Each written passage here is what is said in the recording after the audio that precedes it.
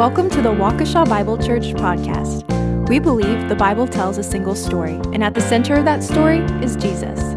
If you like what you hear today, additional sermons, teaching sessions, and written material can be found on our website at waukeshabible.org. We hope you enjoy today's episode.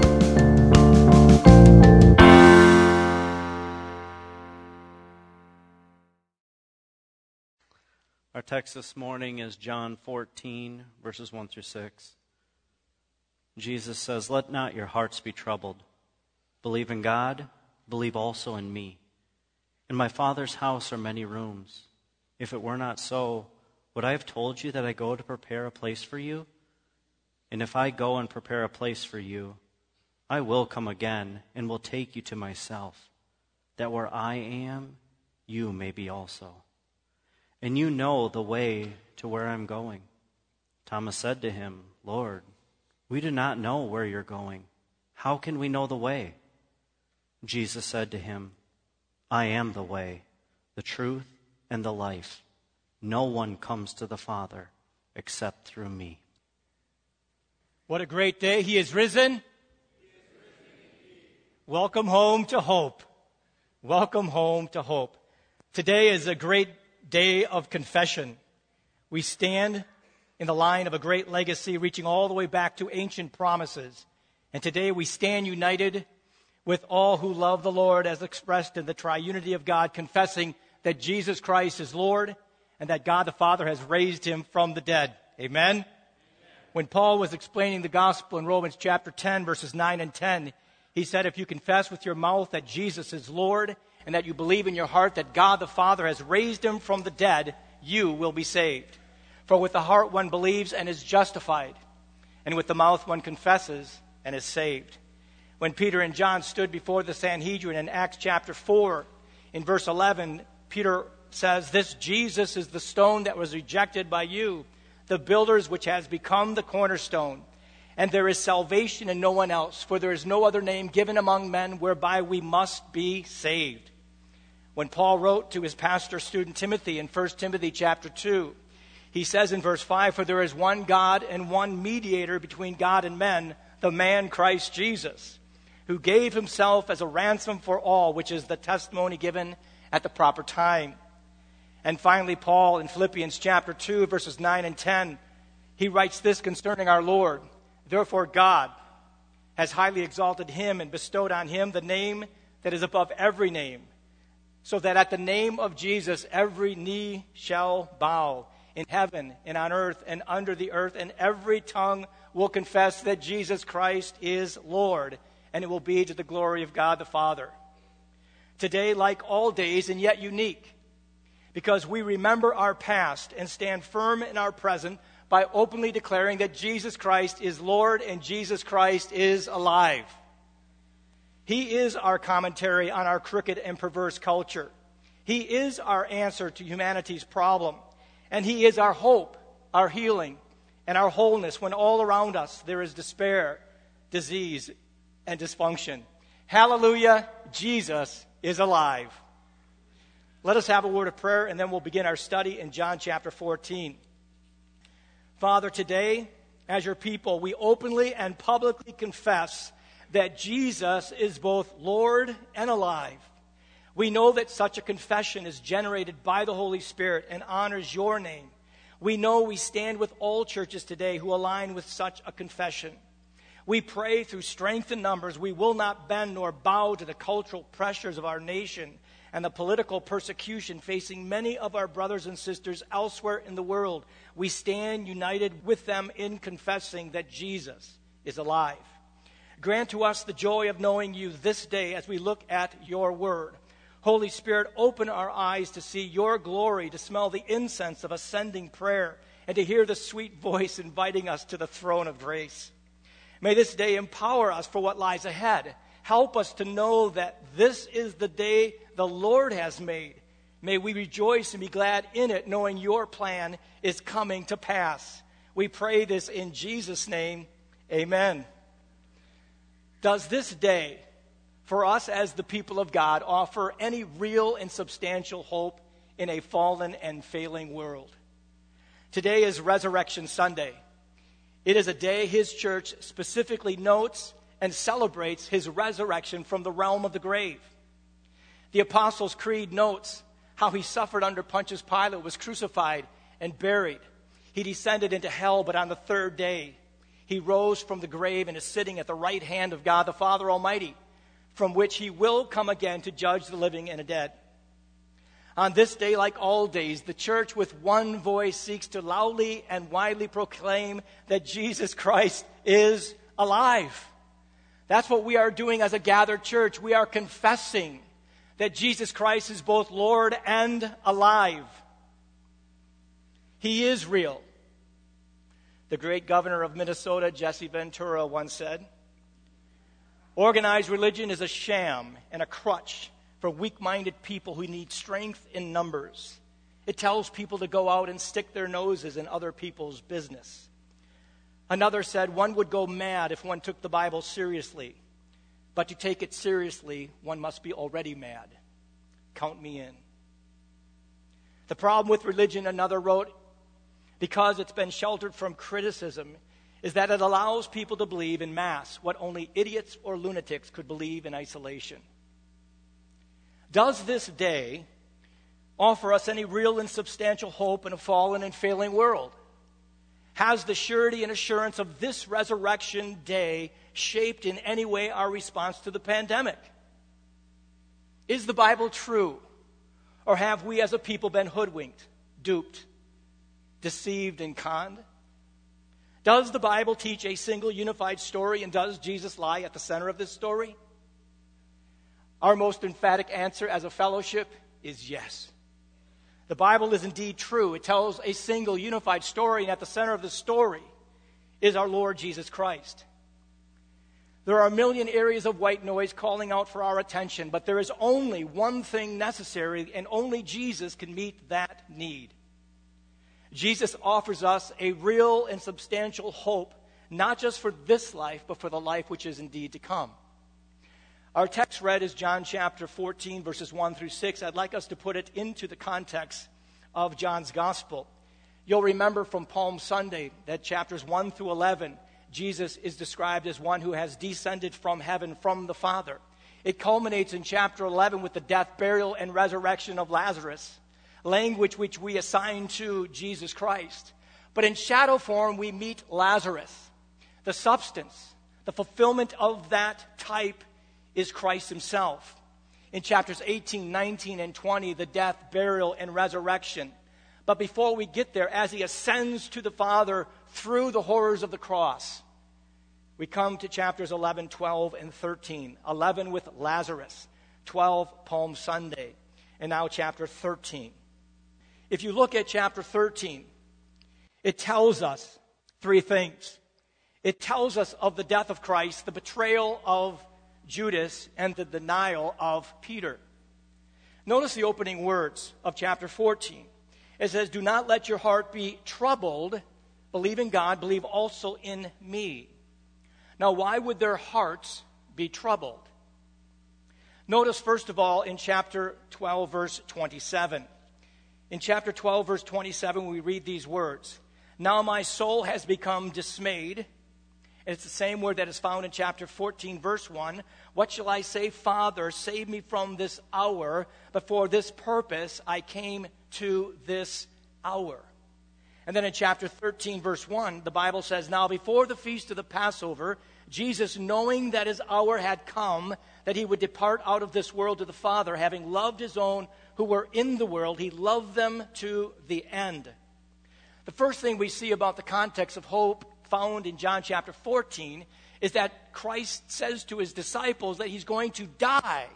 And if we've learned anything over the last several weeks, we have seen that they had a misconcept as to what it looked like when Jesus came. They were expecting one thing, and Christ presented something entirely different. And thus, he announces to his disciples that his death is imminent. It's coming. It's right there. And this cast a shadow of darkness upon them. The next thing we see concerning the context of hope uttered in chapter 14 is found in chapter 13, verse 2. Notice what the Bible says in the same context of Christ announcing that he is going to die. Now, he's been telling them this all along. But now they sit right at the front end of it. In chapter 13, verse 2, it says, "And during supper, the devil, having already put into the heart of Judas Iscariot, the son of Simon, to betray him."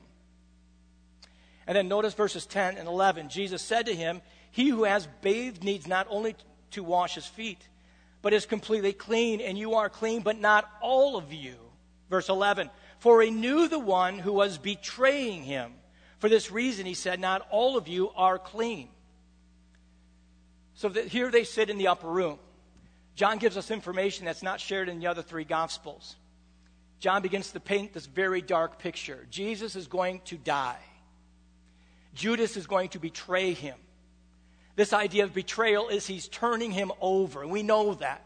For 30 pieces of silver, Judas sold Jesus out. That whole tone is setting the stage for what is about to be uttered in chapter 14.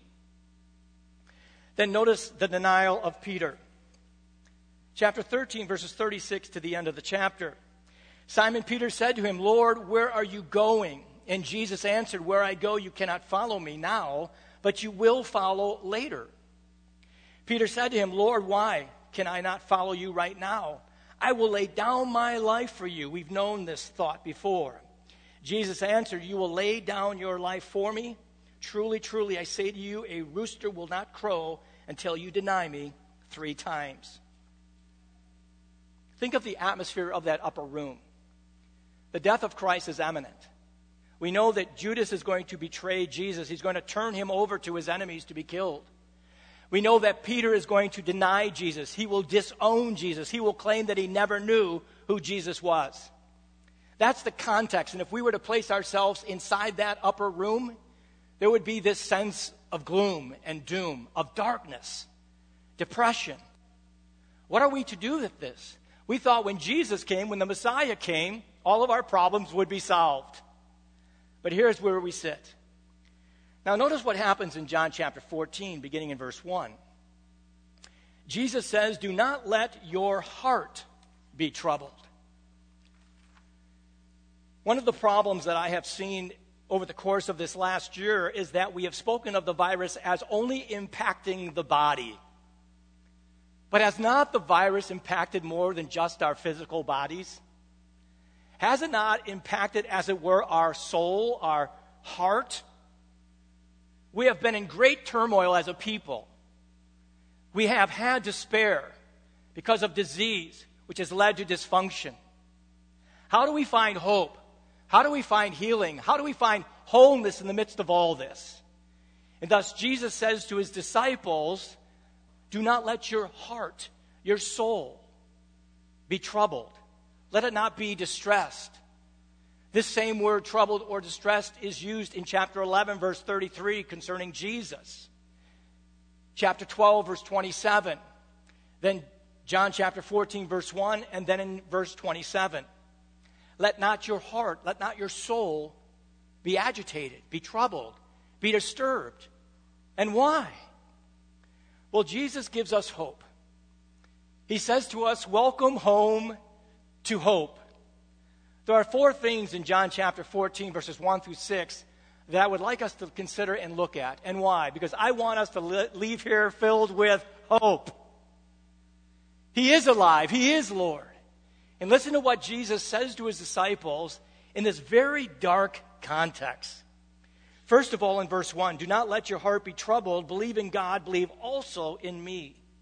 Our hope is first and foremost in a person.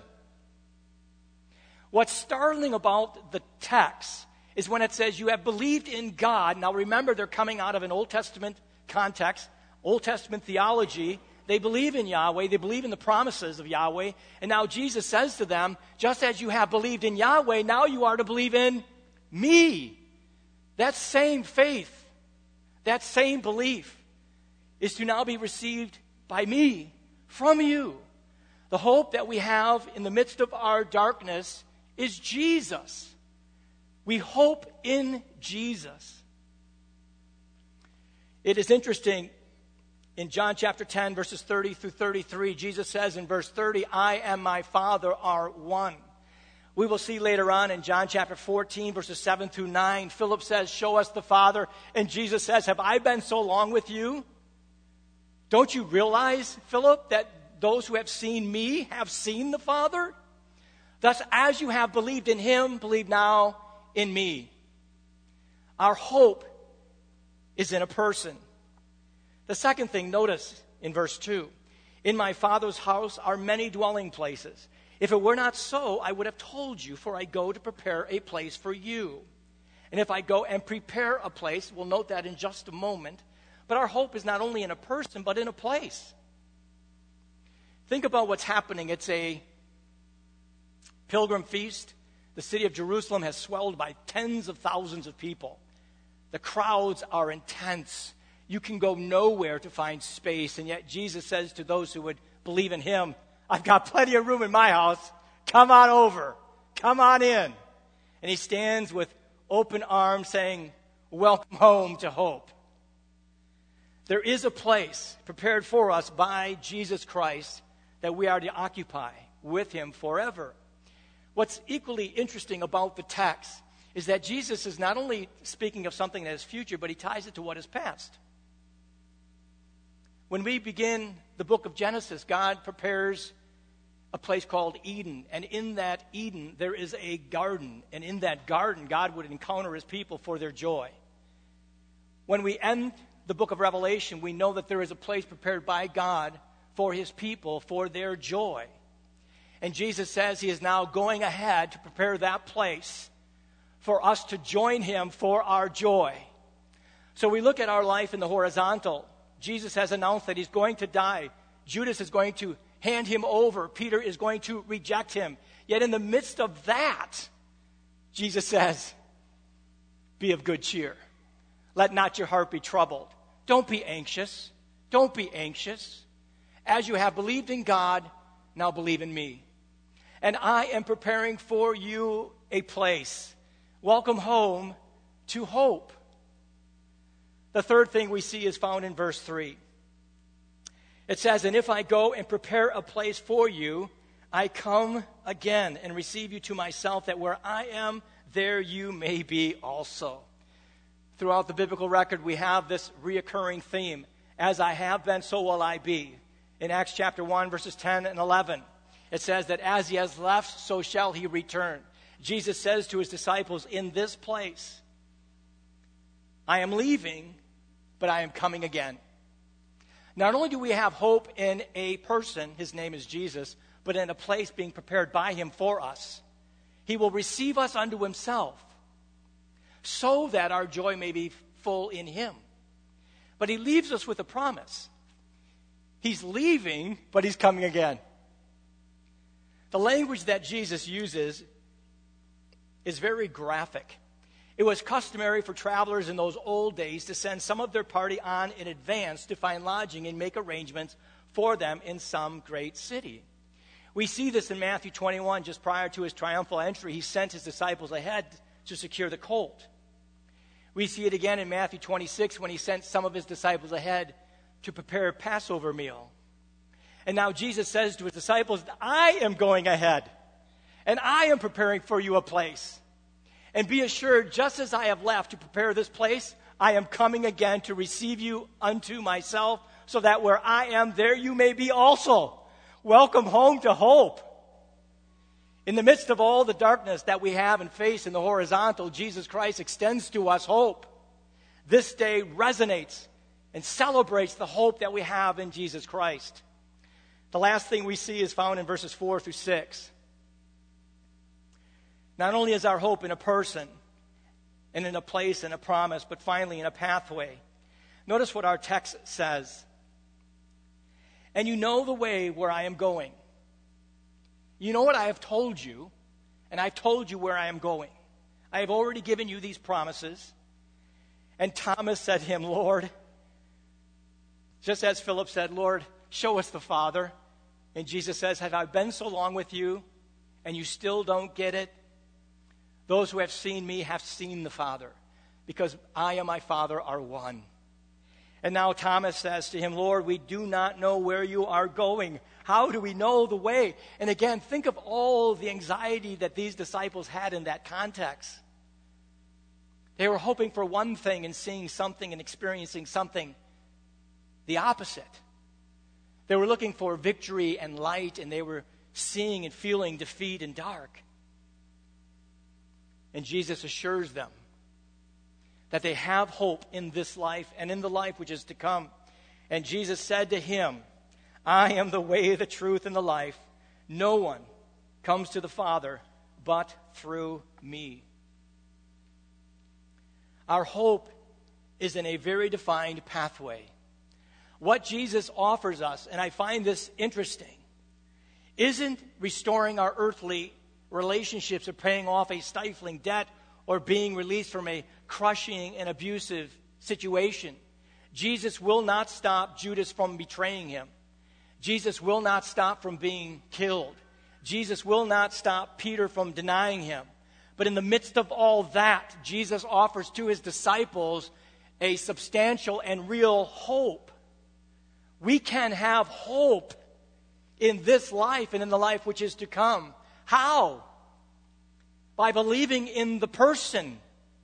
And the person is the place. The person is the promise. The person is the pathway. Welcome home to hope. Jesus Christ is the hope that you and I have as the people of God. And we have gathered together as the people of God to celebrate the hope that we do have in Christ Jesus. He is Lord, and indeed He is alive. With all that has happened, with all that is happening, and all that will happen, there is one source for true and assuring hope, healing, and wholeness, and it's found only and alone in Jesus Christ. We know that He is our hope. We've come together as the people of God to celebrate such a truth. If you do not know the Lord Jesus Christ as your Savior from sin and death, if you don't have hope and you are consumed by all things in the horizontal, and you have no idea how you will ever stand before God when you die, then let me offer you Jesus. The Bible says in Romans chapter 6, verse 23, for the wages of sin is death, but the gift of God is eternal life through Jesus Christ our Lord. Amen? Ephesians chapter 2, verse 8 says, for by grace you have been saved through faith, and that not of yourselves, it is the gift of God. God offers to us in the person and work of Jesus hope, healing, and wholeness. He offers to us the one means of entering into His presence, and it's through Jesus. At Waukesha Bible Church, we simply say, you can't. Why? For there is none righteous, no, not one, and for the wages of sin is indeed death. You cannot save yourself, but God can, and Jesus did. That's the hope we have in the person and work of Jesus Christ. Will you accept this hope? As the people of God, we have gathered to confess that Jesus Christ is indeed Lord and that Jesus Christ is alive. Welcome home to hope. Our hope lies in a person. The person is the place. The person is the promise. The person is the pathway. And in Christ and in Christ alone we have hope. Welcome home to hope. Most of you know that our daughter and her family live in New Zealand. The last time we were able to visit them was last March, a week before they shut down the whole country. And even now you cannot enter into New Zealand without being a resident or citizen. And so we've been isolated physically from them for over a year. And we are very, very thankful for FaceTime. We get to see them through video. But when we have opportunity, and I trust it will come soon, we'll be able to travel once more to New Zealand to see our grandbabies on the other side of the world. It's a 24-hour trip from door to door. You get on a plane, you wait in airports, you drive in cars, and you get pooped out at the other end. And you just hope you don't chew your arm off in the process. And the older you get, those 24 hours seem longer than 24 hours. But every time the plane lands, you start looking. You start looking. You look over people. You look through people because you're only looking for one thing. You're looking for those grandbabies. And then you spot them and your eyes connect and they start running. And you get on your knees and you open up your arms as wide as you can. And when they hit you, you're like, oh! It's the greatest feeling in all the world. It's as if heaven and earth collide. And all you can think of is welcome home to hope. Jesus Christ has gone on ahead. His arms are extended wide. And he's waiting. He's waiting. Soon, he'll get the nod from the Father.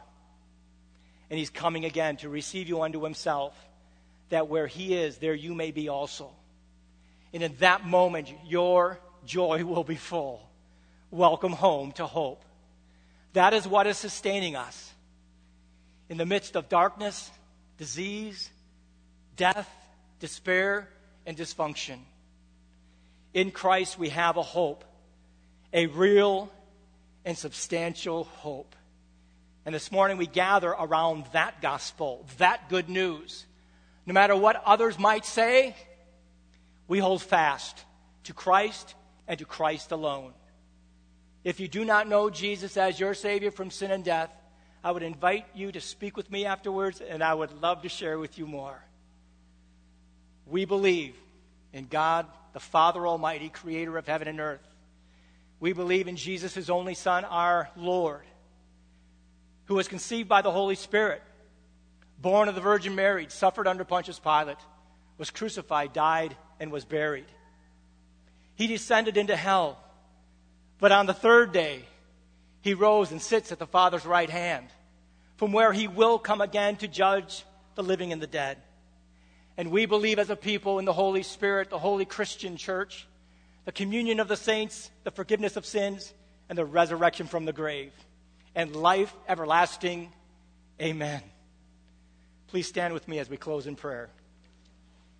Our Father, today is a day of great confession. We do indeed stand in the line of a great legacy reaching all the way back to these ancient promises. And today we stand united with all who love the Lord as expressed in the triunity of God, confessing that Jesus is Lord and that God the Father has raised him from the grave. And no matter what is going on around us in our world, Jesus Christ continues to be our hope, not just in this life, but in the life which is to come. And so we look to him to do for us what we could never, ever do for ourselves. May this day be a day of joy, of hope, of confession.